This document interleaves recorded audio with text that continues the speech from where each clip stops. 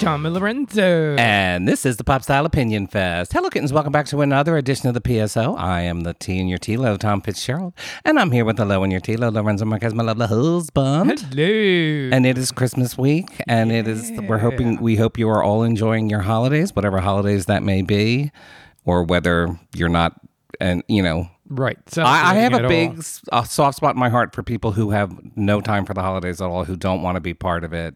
Even though I'm a huge Christmas queen, I also know what it's like to not want to be part of something or to reject something and then feel like it's the only thing everybody else is talking about. So I see you out there, people who are not celebrating or observing, and I hope you're having a good week, regardless of what that week is, right? Watch a movie, have some tea, do whatever. Right. Buy yourself some chocolate, do whatever, or do nothing. Or go to a museum like we did. Yes. This week, this was our big...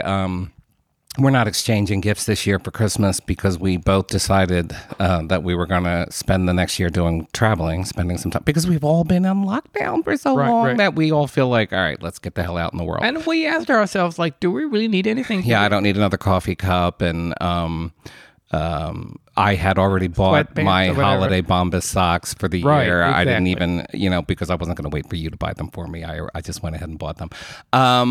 So anyway, this week we went to New York and stayed overnight and did a 2-day museum tour. We went to the Whitney on one day, which was to go see the Edward Hopper exhibit. Right. Edward Hopper has always been, American artist Edward Hopper has always been a favorite of mine, and it has some sentimental value to the two of us. Can I tell that? Yeah, please tell the story. I think I must have mentioned... We were on a date and you mentioned... I mentioned Edward Hopper on our first date. And then Lorenzo came to see me at the time. It was our first coffee together. And then the real date... It wasn't a real date. I was working. Oh, yeah. Well, you came to... I was a host at a dessert place. I know. Oh How homosexual can I get? Anyway, I said, come in and, it'll be quiet, whatever night. It wasn't quiet, but I was quiet? just enraptured by... His parents were there. Whatever. Lorenzo showed up, and because he was trying so hard to impress me at the time, he had a gift box of Edward Hopper postcards and cards, which I have never used. They're still sitting on our bookcase. It has tremendous sentimental value to me. And I remember what you said. You said, "Oh, you listen." You listened. And I never listened to you again. And you never listened to me again. It's true. That was his signal that would be the last time he'd ever listened to me. Oh, my God. Anyway, that was lovely. Really lovely, because it's so funny. I have always been a fan of Edward Hopper, and the minute we walked into the museum, I blurted out, "You know what? I don't really know anything about him." Right. Which is strange when I think of it. So it was actually a really educational sort of afternoon, because we got to see all this great Hopper artwork that I've never seen before, but we also got to, I learned about him. I really didn't know him as an artist. Right. But I think that's very interesting. I think I like both approach to art. Mm-hmm. Like you love an artist, and you learn everything about them, or you don't care. You just focus on beautiful paintings that you admire. I do like both ways. No, I agree. You know what I mean? I don't think you need to be obsessed and read every book about. I totally agree. But I really was surprised to admit that, where I was like, oh wow, all these years I've really been having a solely emotional reaction to Edward Hopper's art, because I don't have any intellectual basis to, I didn't know anything about him. So that was nice. And then we went to a lovely restaurant near Union Square that we've gone to a couple of times, called Friend of a Farmer in New York. Adorable country themed restaurant that's been there for a long time. Great food. Yes. And then the next day, we went to the Met to see the Baroque Christmas tree, which I'd never seen at the Met, where they had this giant Christmas tree full of Baroque angels and stuff, and a whole nativity set on the bottom. And also the Tudors. They had an exhibit on the Tudors, which again was really great, because it had all of these iconic paintings of Henry VIII or Queen Elizabeth that you see in every history book. And I'm like, oh my God, I've never seen this in person. Yeah. And it was nice. It was really a great 30-hour trip where we got to just enjoy our holiday the way we wanted to enjoy our holiday, Right. which is why I say I hope you all are enjoying it the way you want to. And every time we go to the Met, we usually eat in the basement, which is horrible. I hate that place. But this time we decided to go to the restaurant all the way on top. The dining room, yeah. Yeah, and it was awesome. It was very nice. Food was great. Service was amazing and a nice view. So it was... And the Whitney had a nice dining room as well. Remember? We went out on the roof to take pictures and everything? Yes, that's right. So we recommend both. So back to the Hopper exhibit, I highly recommend that because I didn't know a lot of his stuff in terms of he did a lot of magazine covers. Illustrations and ads and all that kind of stuff. Sort of like a Lion Decker kind of, approach to all art, and I loved it. Yeah, I also loved it. There's also personal letters he wrote to his mother when he was in Paris. I mean, everything was just very, very sweet. Yeah. It was very, very crowded, but we still managed to see a lot. We stayed masked up. Yes, and we enjoyed ourselves. You know what else we enjoy is our Bombas holiday socks. Always. Gifting is hard, and Bombas makes it easy with socks, underwear, and t-shirts that feel good and do good. They feel good because they're thoughtfully designed with the softest materials, and they do good because for every item you purchase, Bombas donates another to someone in need. Bombas socks, underwear, t-shirts, and slippers are cozy upgrades to everyday basics and the perfect gift for everyone on your list, including yourself, because as I just said, I did not wait for Lorenzo this year. You never do. You just go ahead and buy it. Well, we were like, all right, we're probably not going to buy gifts this year. And I was like, well, the hell with that. I'm going out and getting my Bombas socks. But you still want your socks. So I did. I got the holiday socks. Bombas uses materials like premium Pima cotton and ultra soft, never itchy merino wool in their socks and t-shirts, and fuzzy Sherpa linings in their slippers. Bombas' holiday collection puts a modern twist on traditional festive colors and designs. Think rich purples and greens, geometric snowflake designs, sweater-inspired textures, and retro ski patterns. With family sets, you can match with your family and friends in exceptional comfort and style. Hello, frameable holiday group photo. And did you know that socks, underwear, and t-shirts are the 3 most requested clothing items in homeless shelters? That's why Bombas donates 1 item for every item you buy. So far, Bombas has donated over 75 million items of clothing. That's a whole lot of comfort and a whole lot of good. So give the good this holiday season with Bombas. Go to bombas.com/TLO and use code TLO for 20% off your first purchase. That's bombas.com/TLO, code TLO for 20% off. Bombas.com/TLO, code TLO. Thank you, Bombas. Okay, what we're doing for this podcast is very easy, laid back. We did the same thing last year at the end of the year. Yeah. We're going to do our picks, our top 3 picks for our favorite TV shows and favorite movies of the year. Each of us does not know what the other one picked. There's likely to be some overlap. Probably the same. Yeah. I don't think so. I know for a fact a couple of things on my list are not on yours because you didn't watch them. And we're going to include an honorable mention for each category, an honorable mention TV show and an honorable mention. Just one. I have like 7. Okay. No, let's do one. Pick one. Oh, right. Yeah, that's...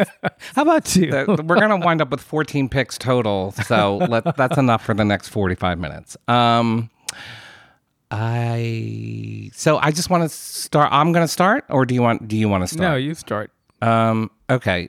So a couple of my choices are going to be fairly obvious if you've listened to this podcast. I'll state right off the bat, I suspect it might be in yours, we're going to start with movies. Yes, movies. Okay. And I do want to say, these are not necessarily our picks for the best movies. It's somewhat similar to things like our costume design posts at the end of the year, where there's a difference between best and favorite in our minds. Right. And I totally agree. So in this sense, we're telling you our favorites. Yeah, I want to emphasize that it's not like the Hollywood Reporter, best. I mean, they might be included. But, yes. But my point is that we're not looking for the best. There's at least 2 on my list of movies, at least, that I don't think made any end of the year lists, and nor do I feel like they should have, but they just were very enjoyable to me. Right. Anyway, starting off, my and these aren't in any order, but my first one is The Banshees of Inisherin, which we talked about on this podcast a couple of weeks ago, starring Colin Farrell and Brendan Gleeson and Kerry Condon, directed by Martin McDonagh, set on the Aran Islands off of the coast of Ireland in 1923. And, we talked about it at the time, and for a lot of reasons, my phone is dinging and you can't hear it. No one can hear it. Don't worry, Lorenzo. Go ahead. We talked about it at the time, and there's a lot of reasons to talk about it in terms of its high quality and the tremendous acting and the artfulness of the cinematography and the direction and that sort of thing. And all of that is still true. But for me, I loved that it almost fools you, because it starts off like a film that's all about the charm of rural village life in off the coast of Ireland, and it's got the donkey, and it's got the pub, and it's got the fiddling, and everyone's really sharp-tongued with each other and everything. So you think it's another charming Irish sort of folktale, and then it turns dark. And yet it loses none of its Irishness, because I feel like the darkness in that film is a purely Irish form of darkness right. And I talked about it at the time. It's not a dark film in the sense that you leave it. I don't think it's a depressing film necessarily, but I mean the characters are all have the darkness of their souls revealed. And the performances are amazing, and it stuck with me for days afterwards. And I think part of that, as I said at the time when I reviewed it, was I am a middle-aged Irish American man, and I do have some level of understanding of what those male characters were talking about in the film. Right. Both Colin Farrell and Brendan Gleeson's characters, because they were on opposite sides of a particular question. And I just loved it. I think it was one of the better illustrations of Irish masculinity that I've seen on film in a long time. Oh, interesting. It's not The Quiet Man. It's not John Wayne. Not that version of Irish masculinity, but what seemed to me a truer, more nuanced and darker exploration of it. Fantastic. All right, you go. Well, I picked the same. All right, I figured you did. I do want to add a few things. My choices here, and usually it's when they're creative in a way that I haven't seen before, or something different. You just see, because I watch so many movies, so many TV shows that that type of movie always catches my attention because it is a little different, the approach to something. Mm-hmm. And what stuck with me was the whole thing about things ending, relationships ending, and how you deal with it. Right. And I think I felt that way. I don't want to get into details, but in terms of some friends with the pandemic and everything, I agree. My relationship with them changed, and some ended abruptly, and it hurt me, and it took me a while to get to deal with it and to move on, and understand that it's over. You move on. So I think that's a fantastic piece of the movie. I think the other part that it's really, really beautiful is the character played by Kerry Condon, how she's so tired of all of that as a woman, dealing with that reality in a very small island where everything is the same and women are treated like shit. And she just wants a new life. She just wants to move on. She feels stuck there because of her brother. She has to take care of him, but she wants a new life somewhere different. And that was just so beautiful, and she does a phenomenal job. So yeah, I thought it was a beautiful movie. It's sort of like, the despair of having to end something, or that something ended, and how to deal with it, and at the same time being hopeful and moving on to something else. So yeah. Agreed. We're in agreement for our first pick. I feel like my second pick might be on your list as well. I am picking Women Talking. Oh, God. Is that on your list? Yeah. All right. I promise the last two are probably not on your list. I'll go first. We also talked about Women Talking on this podcast. So again, I don't need to revisit too much of it, but it is a film that stuck with me for days afterwards. Could not stop thinking about it. Right. Like The Banshees of Inisherin, it has not one bad performance. Every single performance in it is just excellent. Every single performance, like The Banshees, is worthy of an Oscar. But there's so much more to that film than just tremendous performances. It's the questions that it unpacks. It's the dynamics that it reveals in this group of women. Real quick, it's a group of women in a Mennonite community who come together to discuss whether they should stay in the community or leave the community or fight inside the community because they have discovered that the men in the community are sexually abusing them while they sleep. So It's exactly what the title of the film says. It's literally 2 hours, or just under 2 hours of women talking about their fears, talking about their anger, talking about their frustrations, talking about their faith and their families, and what they expect out of life, and whether or not they have a right to expect any more out of their lives. There's some really deep, meaningful, heavy questions being asked, and in some cases answered in this film. And at the same time, I'm amazed at the relative lightness of the story, of how the film treats these characters, treats their revelations. There is humor in the story. There is lightness in the story. Right. And despite how dark the setup of the story is, I think it really shows these women in just a tremendously flattering light, that it shows them to be powerful and thoughtful and full of love and faith, which is why they're so tortured about what to do. It's not a simple question for them to answer. It might seem so if you were not a member of that community, but the film does a really good job of respecting the fact that these women are highly religious women in a highly remote community, so they're not going to find it easy to answer a question like this. Anyway, tremendous performance. Every single actress in it is amazing. I want all of them to get nominated. They won't, but I think 2 or 3 of them probably will. And it definitely sits as one of my favorites of the year.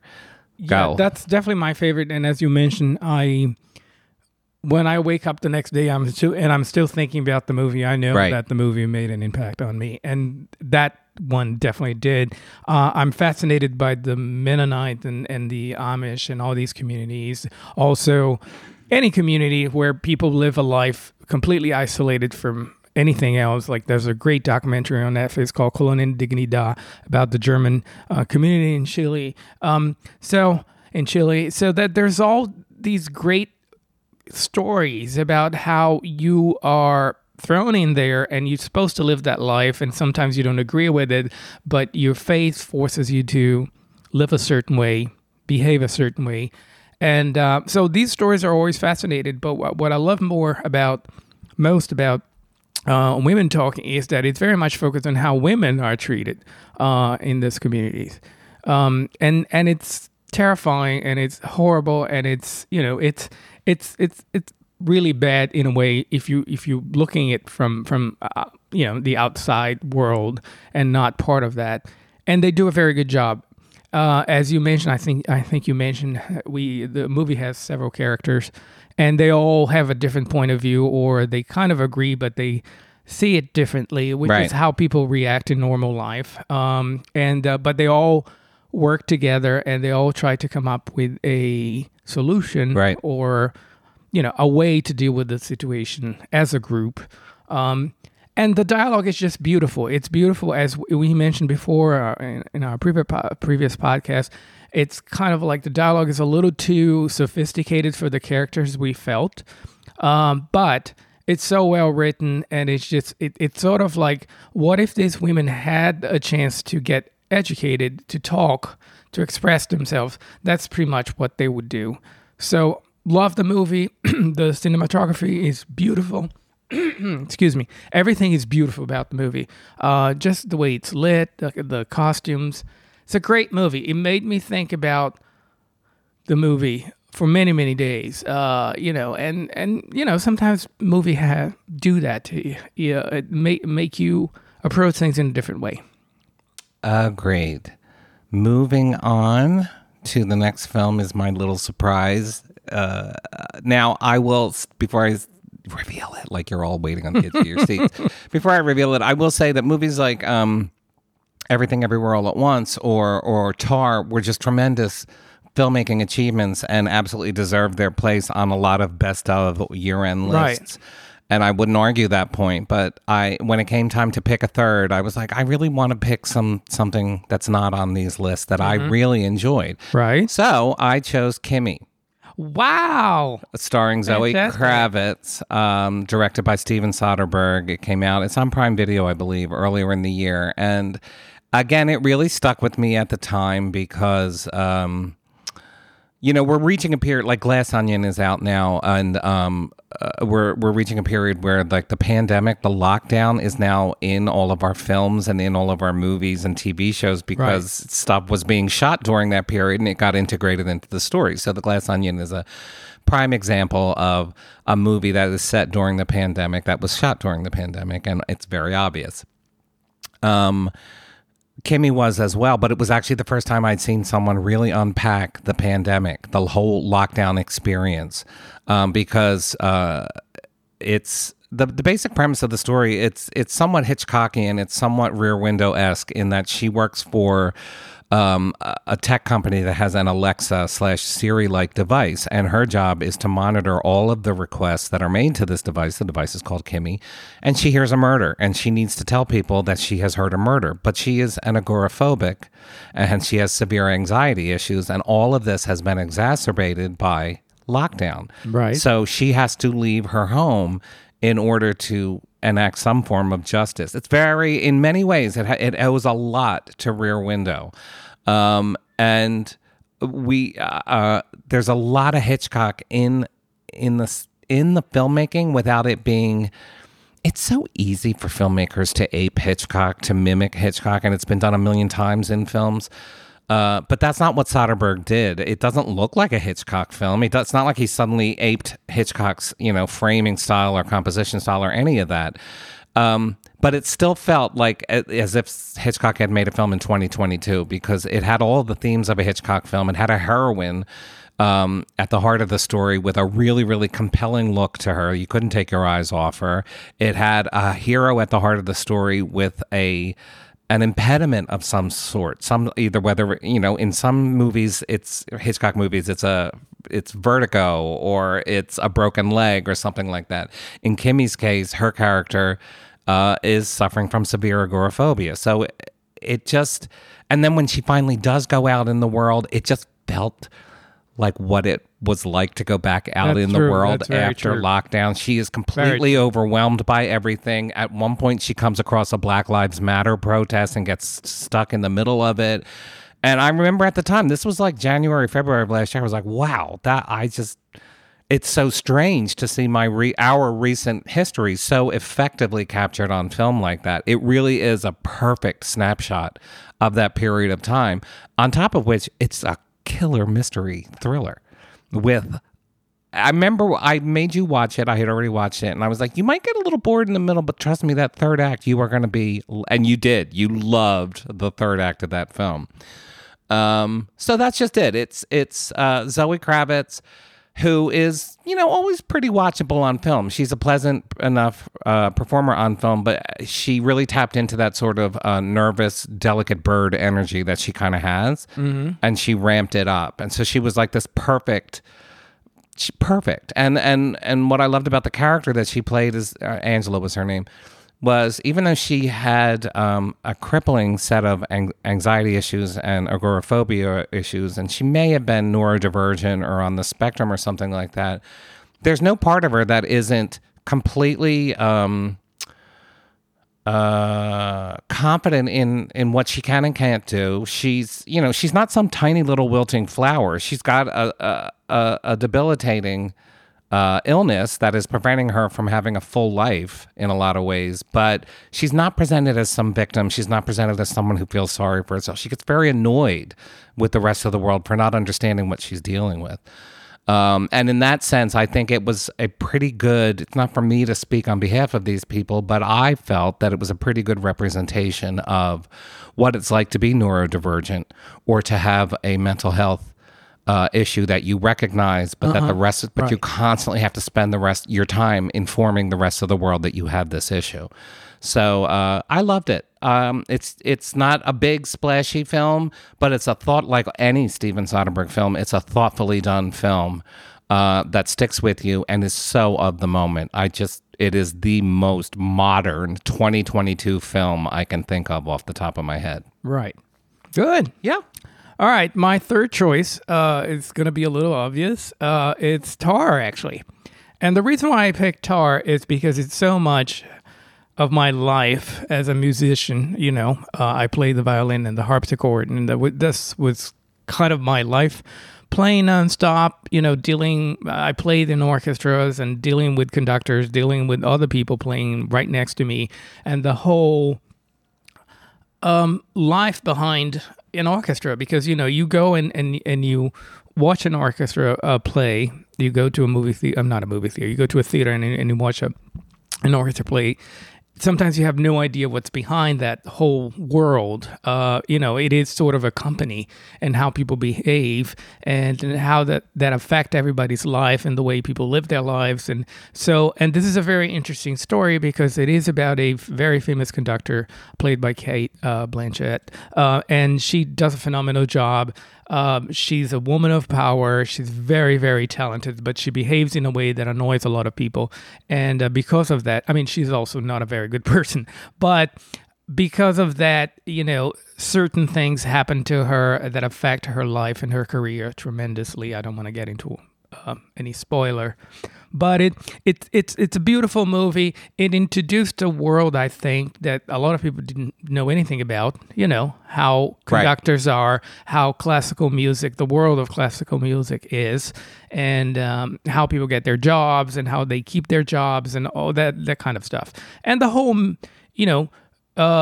cancel culture, which we were very much part of during the pandemic. We dealt with that a lot. So it's a great way to show. The movie does that. Mm-hmm. And how,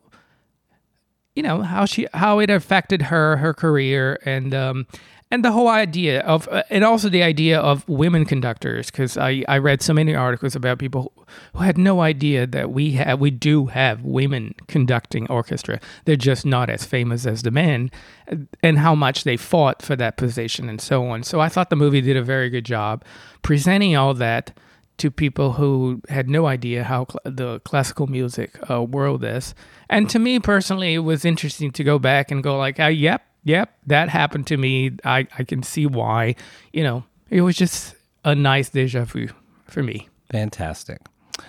All right, my honorable mention. Again, these are not my picks for the greatest films of the year, but they are very enjoyable films that I really loved, and this one fits the bill perfectly, which is, and it's going to surprise you, Confess Fletch. Wow. With Jon Hamm. Which is based on it, but it was fun. Oh my God, it was awesome. It was a really fun film, and I cannot recommend it enough. Yes. I believe it's on Showtime and Paramount Plus. It really sort of dropped out of sight. It never really made a splash in the theaters. I know. Well, it's true of all films this year that aren't superhero films or Top Gun.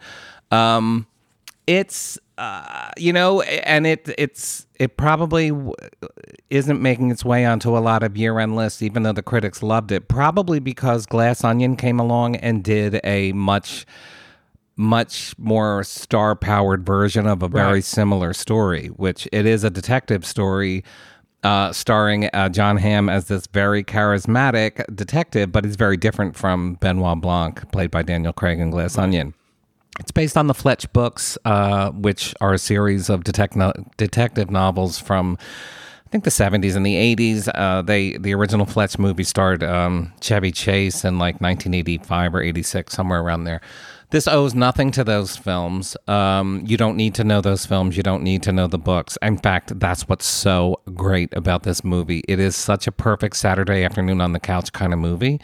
It's the kind of movie that you stumble across, you start watching because it has famous people in it, and then a half hour into it, you start realizing, wow, this is actually a really fun movie. He's hysterical. He is so funny. So good in it. But actually, everybody is so good in it. Marcia Gay Harden plays an Italian Contessa who is absolutely hilarious in it.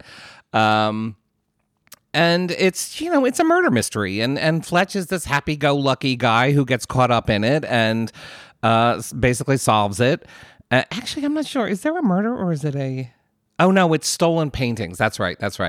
So it actually doesn't matter what the story's about, what the case is about, because it's this very convoluted thing where he bounces in and out of people's lives and, ultimately solves the crime, as you would expect at the end of it. It didn't do well in the theaters, but the critics loved it, and for good reason. Jon Hamm... fantastic, man. I have to say. It's interesting to look at Jon Hamm's post-Mad Men career and realize that He never quite got the movie stardom that he probably should have gotten. Like, I'm not saying the man deserved it, but on paper, the man is a movie star. And I mean, gorgeous. He's beautiful and charismatic and very, conventionally masculine in a lot of ways. And these are all markers of male movie stardom. And Confess Fletch is like just the perfect post Don Draper vehicle for him, because the character is nothing like Don Draper, and it really showcases what Jon Hamm can do. He is that rare creature, a very, very good-looking, conventionally good-looking man who is really a comedian at heart. So he is very, very funny in this movie. And I'm one of those people, one of those bitchy, shallow people who really hates when good-looking people are funny, because it's like, can't you leave the funny for the rest of us who don't look like gods? But he just nails it. He is hilarious throughout the movie. And it's just much in the same manner of Glass Onion or Knives Out. It's just a very pleasant mystery that you spend 2 hours. It's full of colorful people, and you can either try and figure it out yourself, or you just follow along and let Fletch figure it out for you. But it was easily, I wouldn't call it the best filmmaking of the year. I wouldn't make my top 10 of best filmmaking, productions of the year. But it is easily one of the most enjoyable 2 hours of film watching I had all year. It was just purely enjoyable. I don't have one criticism of that film, mainly because it's not the kind of film that invites a lot of critique. It's very simple, very straightforward. It feels very much like old school Hollywood. It's a grown-up movie full of grown-ups with grown-up problems, talking like grown-ups. No one's acting like a superhero. No one's wisecracking. They are, but in a very sort of, grown-up sort of way. I really, really enjoyed it, and I would recommend it to anybody. Yes, it's a fantastic movie. All right, what's your honorable mention? Just get one. I have a list of like 10 I just told him before we flipped on the mics. I'm like, no, just so one. If I have to pick one of all the ones I listed here, I'd go with Mrs. Harris Ghost of Harris. Very good. I thought it was so refreshing and just light and fun and deep at the same time. It's sort of this beautiful way of doing sort of like a movie. It looks like a movie from the 40s and 50s. The 50s, I'd say. It's just gorgeous to look at. Of course, it's about Dior. It's about couture. So it is going to be beautiful with the fabulous costumes. But it's also a very interesting and touching story about this widowed cleaning lady in the 1950s in London who she just falls in love. She falls in love with with couture dress, and decides she has to buy a dress, a dress like that, or that similar or the same. So it's a fantastic story. It's a story about dreaming and trying your best to be happy and to find what you want in life, or to have that moment in your life where you achieve something you want, even if it's a stupid dress in your mind. But it's just a beautiful story. It reminded me of so many of movies like Babette's Feast, when you have a chance to do that thing one more time, or you have that chance to devote all your energies, or your money in this case, to be happy and have that happy moment in your life. So I thought it was beautiful. The movie is directed by Anthony Fabian, and the star is Leslie Manville. She is just phenomenal in the movie. She's just perfect. Absolutely perfect. The scene when she sees the dress for the first time is just so beautiful, so touching. It's a great movie. I'd say a light movie in a way, because nobody dies or get killed, but it's just very, very nice and I don't know, deep in a way, and just sweet. It's just a sweet movie. That's my recommendation and my favorite. Agreed. Now we're moving on to the world of TV shows. And I'm going to start off by naming something that I haven't talked about on this podcast at all, and we haven't recapped on our site, but it really wound up being one of my picks for the best TV of the year, which was Andor. Wow. On Disney Plus. It took me a long time to get into Andor, largely because I am tapped out on most Star Wars stuff. A lot of the Disney Plus Star Wars TV shows have been mediocre to not worth your time at all. The Mandalorian was great in the first season, kind of fell off in the second season. Then we got the terrible Book of Boba Fett and the awful Obi-Wan Kenobi series. So I was just like, oh, whatever, Andor. And I didn't think Cassian Andor was all that interesting a character to begin with. He's one of the characters in Rogue One, but they gave him his whole spin-off series. And it was developed and directed by Tony Gilroy, and who wrote Rogue One, the film that introduced Cassian Andor. And it's a miracle. I don't even know how this series actually came to be, because it's on Disney Plus. So you would think that there would be so much restriction on what he could do and what he couldn't do. But he created the most adult version of a Star Wars story ever captured. And I don't mean it's full of sex and nudity. It isn't, actually. It doesn't have any of that. It's full of nuance. And it's a very difficult world to navigate. And what it did, this was what really, really, I was like, wow, I can't believe I'm watching this.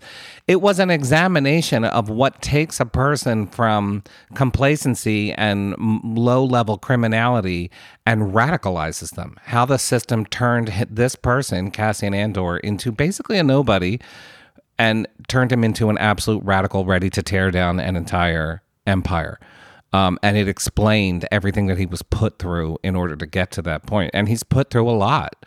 And it's not just that he suffers or anything like that. There's long discussions and dialogues and even monologues about radicalization, about oppression, in a way that, you know, the Star Wars movies and most of the TV shows, it talks about the Empire and it talks about living under and rebellion and everything in the broadest possible, you know, terms. But Andor actually shows you what it's like to live as a person under the boot heel of an empire, and how it crushes your dreams and limits your possibilities and puts you in a cage until eventually you get angrier and angrier and angrier, and you're ready to blow the cage up. And it's like, I don't even know how many episodes there are. There were more than I realized. There was like 8 to 10. I can't remember. But it's juicy, and there's a lot of story there. The acting is really, really good. Some of the best acting in any Star Wars at all. And I told Lorenzo, and he hasn't watched it, but I'm like, you know, I know you're not into Star Wars, but you really don't have to be. It is really just a story about living under oppression and becoming a radical under that boot heel. And yeah. It's one of the things on my list that is, it has a dual, it's on the list for 2 reasons. One is that it is literally my favorite show of the year, but also I would call it one of the best TV shows of the year. Wow. It's that good. It is excellent Amazing. TV. I love to hear that, because I do remember you in the beginning like, oh, I don't know if I should watch this. I wasn't really into it, and then by the 3rd or 4th episode I was on board. Amazing. It's not some, you know, whatever, I don't want to you know, sell it, but it's fun, it's grown up, it's smart, and there are a couple of really fantastic fist pump moments. Okay, you go. Fantastic. Well, my first one is The Bear. I absolutely love the show. Excellent choice. At first, I didn't want to watch it because you were watching first, I think, and there was a lot of yelling coming out of the computer. Yeah. So I was like, I don't know if I want to watch this. But again, it goes back to what I said. I like to watch things that there are creative, that sort of like nobody has talked about or covered that subject the way they did with The Bear. It's a phenomenal show about a young chef going back to Chicago and to work in his family sandwich shop. And he's a chef. I believe he was a very famous chef, right? And then he had to go back and work with his family. And I think the show does a phenomenal job, again, about showing how, first of all, how kitchen works in restaurants. I mean, a lot of people don't know how chaotic it is, all the stress they're under all the time, and how they're treated, how the employees are treated, how these people are. You know, you're sitting there waiting for your food, but you have no idea what's happening in the kitchen, and it's always chaotic. It's always stressful. It also shows, because all the characters are great, not just the main character played by Jeremy Allen White, but everybody else in the kitchen. It has a story, has a background, has a dream, and I love how the show, they explore all that, and it's a very interesting industry. The whole restaurant industry, about how most people have to work and suffer and for many, many years to get any recognition whatsoever, if they get any. Otherwise, they're just in the kitchen working for their entire life. But they do that because they love to cook. They love what they do, and it's a very tough industry. So I just thought that they did a very good job showing all that.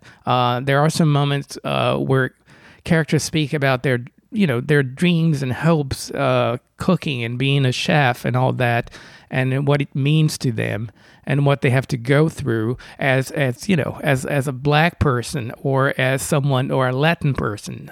It's just very, very interesting. I thought it was a great. They did a great job, and I thought it is a great show, I think.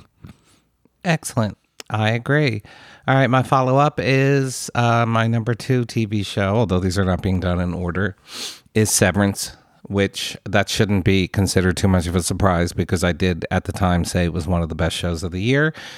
I think the cliffhanger ending of that is one of the best I have ever seen. Yes. I mean, my heart was in my throat right up until the last second, and then when it ends, I practically scream, which is what you want. It's what you want from your cliffhangers. Yes. It has to be delicious, it has to be tantalizing, and it ultimately has to be very frustrating. At the start of the show, when it first debuted, I was like, okay, because, an office is dehumanizing. That's not exactly a new concept. And not even in television is it a new concept. There was an entire series called The Office. So I wasn't completely sold on the idea of it at first. And I also didn't find... I want to say I didn't find it realistic, which is kind of a silly thing to say because the show clearly isn't dealing in realism, but because there was a certain science fiction aspect to it. But I felt in the beginning, I was like, I'm not sure I buy the emotional realism of this story. But as it unfolded, first off, I understood it as more of an allegory than an actual, that you don't have to look at it in terms of realism. And secondly, the actual emotional realism of the characters as they are developed and as we learn more about them, it really does. They do make sense. They do make emotional sense until by the end of the season, you are so committed to the well-being of these characters. You are so, even the ones that are terrible, you're like, I want to see all of you get out of this terrible system that you're in. Right, I think that's basically what it comes down to is there are bad people in the story, but you can't even hate them because it's so clear that everybody is stuck in a system and they don't know how to get out of it. And that is, if not an allegory, it's a metaphor for, for so much of end stage capitalism and employment. People who are stuck in a system and can't get out of it. And it turns some of them into victims and it turns some of them into villains. And those are really the only options in a system like that. You become a victim or you become a villain. So it's very thoughtful. It's also really stylish. It has a dark sense of humor to it, a sardonic, cynical sense of humor to it. Great cast. And just, boy, will it stick with you. I mean, especially that last episode, that will stick with you. I agree. So many aspects of that are burned onto my brain. So again, much like Andor, it's not only one of my favorites, I consider it one of the best TV series of the year. Go. Well, that's my choice too. All right. I thought Severance was phenomenal. I love that type of show where everything is contained in pretty much in one environment, and it's all about the acting. It's all about how you direct the scenes and the dialogue. So I loved the actors, loved the stories of each one of them. I have to say, in the beginning, I had no idea what the show was about. I didn't know what was happening, that the whole thing with the memories and all that. I didn't know any of that. So I kept going and just listening to them talk about their lives. And it get to a point where they all work together and things happen. And as you said, the last episode was just like, my God, I can't wait to watch more of this. I thought it was very creative, extremely creative, I'd say. Just really, really well done. Great use of the actors. They're just great. Yeah. Great show. Agreed. Now my third is also probably not going to be, although I am surprised because I didn't have high hopes for this one, House of the Dragon. Oh, wow. I really wanted to put The Rings of Power on this list because I'm such a Tolkien fan, and I really championed that show all season long, and I do love it. I still love it. But it's inevitable that these two shows are going to be compared to each other, and as much of a Tolkien fan as I am, I have to be true and admit that House of the Dragon is currently the better show. I agree. I have to agree. I have to agree. I have to agree with myself. The Rings of Power is a beautiful show to look at, which it should be. It's Tolkien, but and it's full of wonder and fantasy. Again, because it should be. It's Tolkien, but it doesn't have a lot. It doesn't have a lot of nuance to it. It doesn't have a lot of gray areas to it. It's either you're good or you're bad. And actually, Tolkien did have a lot of nuance to his writing. He understood the forces that allow evil to proliferate, and they're not always mustache-twirling villains. Sometimes it's complacency or narrow-mindedness or whatever. Anyway, I'm getting off topic. House of the Dragon, I wasn't looking forward to it because the Game of Thrones ended so badly on HBO that I really was like kind of soured on the whole story. Plus, I felt like this is such a small story in comparison to Game of Thrones or to Tolkien, where it's essentially a succession drama centered around one family, centered in one kingdom, unlike, say, Game of Thrones, which was... I mean, in some ways it was also a succession drama, but it took in all of Westeros. It took in all of the kingdoms, and you got to visit all of them and all of the players, and it was a large world, and there were so many... It was basically a world war, whereas this is a minor civil war almost. Right. So it's a smaller story. It's also, in many ways, a much darker story because there's so much incest in this story. Way more than was in Game of Thrones, and it's asking you to basically sign off on it, to basically be, you're going to pick which incesty people are the ones that you are cheering for and which ones are the bad guys. Ultimately, though, I just think, I think of scenes like that funeral scene on the water with, Rhaenyra, Valerian, where her body goes in the water and everybody's dressed in black, and it's such a stunningly photographed scene. The acting is amazing. The costume design is evocative and dark, and Rings of Power just can't quite get there yet. But House of the Dragon, it just has these moments where the show actually does feel like it's achieving high art, where it's like, all right, this is really, really good television. The costume design is insane. The sets are insane. Every actor across the board. And that's really where House of the Dragon sort of games the Rings of Power, is that the cast is all very good. And I think the casting of the actresses who play the two main characters, both the younger versions and the older versions of those characters, those four actresses are insanely good. They were such good casting choices. So,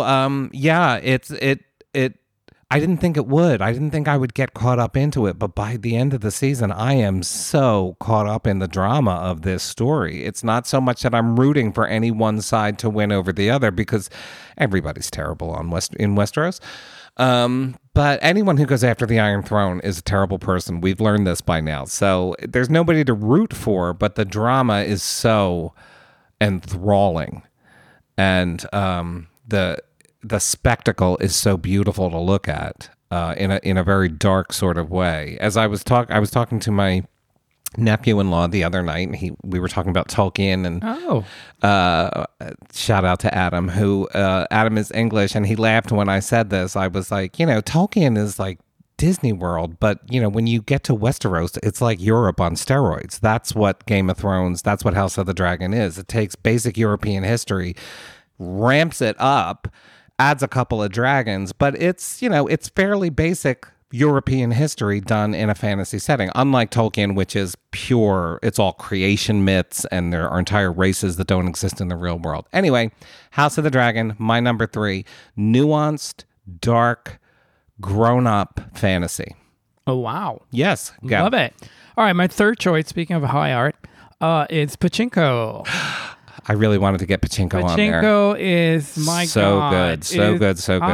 I feel like I have to get down on my knees to talk about Pachinko because it's such a phenomenal show about a piece of history that I have to confess that I didn't know a lot about, and then I immediately went online and started Googling everything I could. So it's about a Korean family moving to Japan in the 20th century. And it's all about the immigration, is about this family dealing with prejudice, with discrimination, adjusting to a new life in a new place. And it's just a beautiful story told in the most beautiful way. And it's not just, what I love about it is that it's not just about Korean history, but it's about any history of any immigrant out there who had to leave their country, their land, their place, and move on to another place and create a family and start again and so on. So I thought the show did a phenomenal job. I also love the fact that it's an Asian show.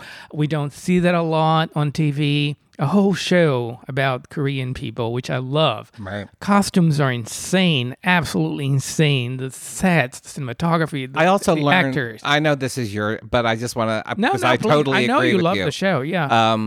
I didn't know a lot about, the history of Korea and Japan, and the various, nuances of that, and how the show unpacked it. For me, as an American, it's just a great family drama and historical drama, but it also, it opened up the world for me a little bit, because there were things about that part of the world or the history of that part of the world that I'm like, I didn't know this. And it's giving a very human take, a very ground floor take on massive historical events. That's all. I love everything about it. How they touch on the fact that these people moved to Japan, but they even though they're citizens or whatever you call it, there's a scene about that. They're still seen as immigrant, as foreigners, as people who don't belong there. There's so much of that. There's so much, and if you go and you look at the history at the time, I mean, there's so much of that. The struggle to adapt into. I don't know, to mix, the two cultures and countries. It's just beautiful, absolutely beautiful. I watched it several times. I think about it every now and then. I mean, it's just one of those shows. Yeah, absolutely phenomenal. It's based on a novel, a New York bestseller, I believe. So go read the book too, but give it a shot. Sometimes people don't like to read subtitles and all that stuff, but give it a shot. It's one of the most beautiful things on television. Agreed. All right, now for my honorable mention, which I tortured myself over this because I really wanted to put The Rings of Power as an honorable mention. And I still will champion that show. It's a big, expensive looking, I don't want to say mess, because it's not a mess. Sometimes it hits the mark and sometimes it doesn't, but it was ambitious and it really tried to do a lot in its first season. And I think it's worth your time, but it does not make my list. I'm not even on honorable mention. What does make my list is a series that's somewhat similar, is that it's very close to my heart. I love it very much, but I recognize that it may not be the best show on television right now, which is The Sandman on Netflix. I talked about it quite a bit. We recapped it, actually. We recapped every episode and we did a whole podcast devoted to The Sandman because, as I said at the time, I'm like, it's one of the few areas where I can claim right off the bat, I am an expert on this character. I am an expert on these books. I have read them all 30 times. So I'm giving this recommendation with that so that you understand, okay, I'm a total fanboy for this character and for these stories. So you should take my recommendation with that in mind.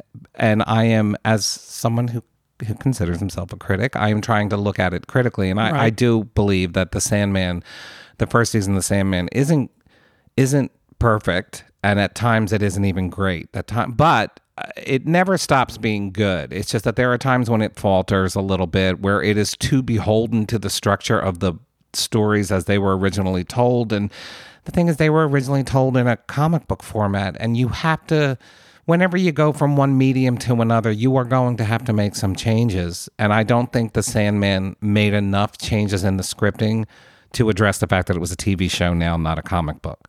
Having said that, it's still It's still one of my favorites of the year. It still had some beautiful scenes, beautiful imagery. The people in it can act their pants off. Mm-hmm. And I think the best thing about this first season of Sandman is they released a surprise episode about a month after the final episode aired. And it was obviously always planned, but it was an episode that featured two of the best stories from the books, Calliope and A Dream of a Thousand Cats, and they nailed it. And it gave me a lot of hope for the series going forward. I was like, okay, the first 8 issues of The Sandman, which is basically what this first season it was, have always been considered, even by its writer Neil Gaiman, as the rockiest part of the story because they were trying to get their feet underneath them. And so the first season of Sandman suffers largely from the same problem. Now, I wish they had fixed that problem in the scripting, and they could have done so, but they chose not to. However, they get to the end of the season, and suddenly there's a lot of maturity in how the story is being told. The Calliope story was just really, really well done, and The Dream of a Thousand Cats, like, you have that wallpaper on your computer because it was such a beautiful story. Right. Anybody who has ever lived with cats or loved cats, there's no way you're not going to be affected by that story. It's dark fantasy. It's evocative. If they do it correctly in the seasons to come, it will get extremely dark at times, like gothic horror dark. But it's humanistic. It's beautiful. It's about life and art and love. It's about family. It's about responsibility. I know these sound like incredibly broad topics, but it's a fantasy show that touches on the most human aspects of human life, of human existence, and it does so in very beautiful and thoughtful ways. So the first season it has moments of roughness, but I still think it's poetically beautiful, and I still think it's one of the most interesting things you can find on American television right now. It's on Netflix. So that is my final honorable mention. Oh, wow. That is my choice also. Really? Yes, yeah. Oh, wow. Yeah, you were like, anyway, yes. Well, why don't you pick something else? You had a whole bunch of other honorable mentions. Yes, but I still want to talk a little bit about that. All right. I don't read comic books in general. When I was a kid, I used to read them, but it was all Walt Disney, characters, never superheroes, never into that. And then we met, and we started living together, and you brought all your books, and I saw them, the Sandman books, and you told me about them and how you loved them, and I'm still not interested, so never read them. And then the show on Netflix, I was like, I would give it a shot, just to be supportive. But anyway, loved it, absolutely loved it. Loved the show, thought the show was great. You don't have to read the books to appreciate the show. The episode about the cats is phenomenal. Just beautiful, as you mentioned. I had it on my computer as my wallpaper for a long time because it's such a beautiful episode. I also want to mention another. This I think about every other day. The episode where the two friends meet every 100 years. Yes. That to me was such a beautiful story. It's my favorite story in Sandman, and I'm so glad they got that one right too. Oh my God, it's the most beautiful story. The costumes, obviously, because they meet every 100 years. Yeah, they are beautiful. Everything about it, just phenomenal. So anyway, well, since you mentioned that, I'm going to mention a show that unfortunately got canceled, but it was one of my favorite shows of 2022. Is Minx. Absolutely. The Minx. I think it's just Minx. Oh, is it? Yes, Minx. Interesting. I thought it was The Minx. You're right, it is. Minx. Right. It's in the 70s, LA. It's about creating the first erotic magazine for women. And I love... It's fictionalized, though, It's correct? Fictionalized, yes. But I love the show because it's a lot of misogyny going on, obviously, the 70s, and men dealing with magazines. But at the same time, you have this female character coming in and trying to change things. And it's just beautiful. And any show about men naked, and about magazines, dirty magazines, and any of that, or the 70s, I always loved them. And I feel like they never... I don't know if they don't get them right, but I don't see much people interested. A lot of people interested in those shows about the 70s. I don't know why. But anyway, I thought it was beautifully done. The acting was great. It's a fun piece of history in a way because it's the 70s and, dirty magazines and naked men and all that. I just thought it was great. It was a great show. Unfortunately, it got canceled. HBO is not bringing the show back. But if I have to have one, that would be it. Minx. All right, then. I think these are some very good recommendations from the two of us. And now you have stuff to watch over your holiday week for the rest of your holiday. And tell us, which ones are your favorite? Agreed. And we thank you. And since it's the end of the year and it's our final podcast of the year, we will take this moment to thank all of you for your support. It means everything in the world to us, and we truly, truly do appreciate it. It never gets old. I think about you guys all the time, actually, when we're working. I mean, how much support we get from you guys, especially now that we're very active on Instagram. You guys are always there saying beautiful things, emails that we get. I just find that, it never gets old. We really appreciate it. We're here, the two of us, working together by ourselves in our place, and and then we know you're out there reading us every day. So it's very much appreciated. Yes, it truly is. And we wish all of you a happy and safe new year. We wish you all the fortune and good health that you deserve for the coming year. And we will be back next week. Yeah, we will be back next week with whatever crosses our eyes or crosses our desks. So until then, take care of yourselves. Enjoy your holidays. Love you. Mean it. Bye-bye. Bye.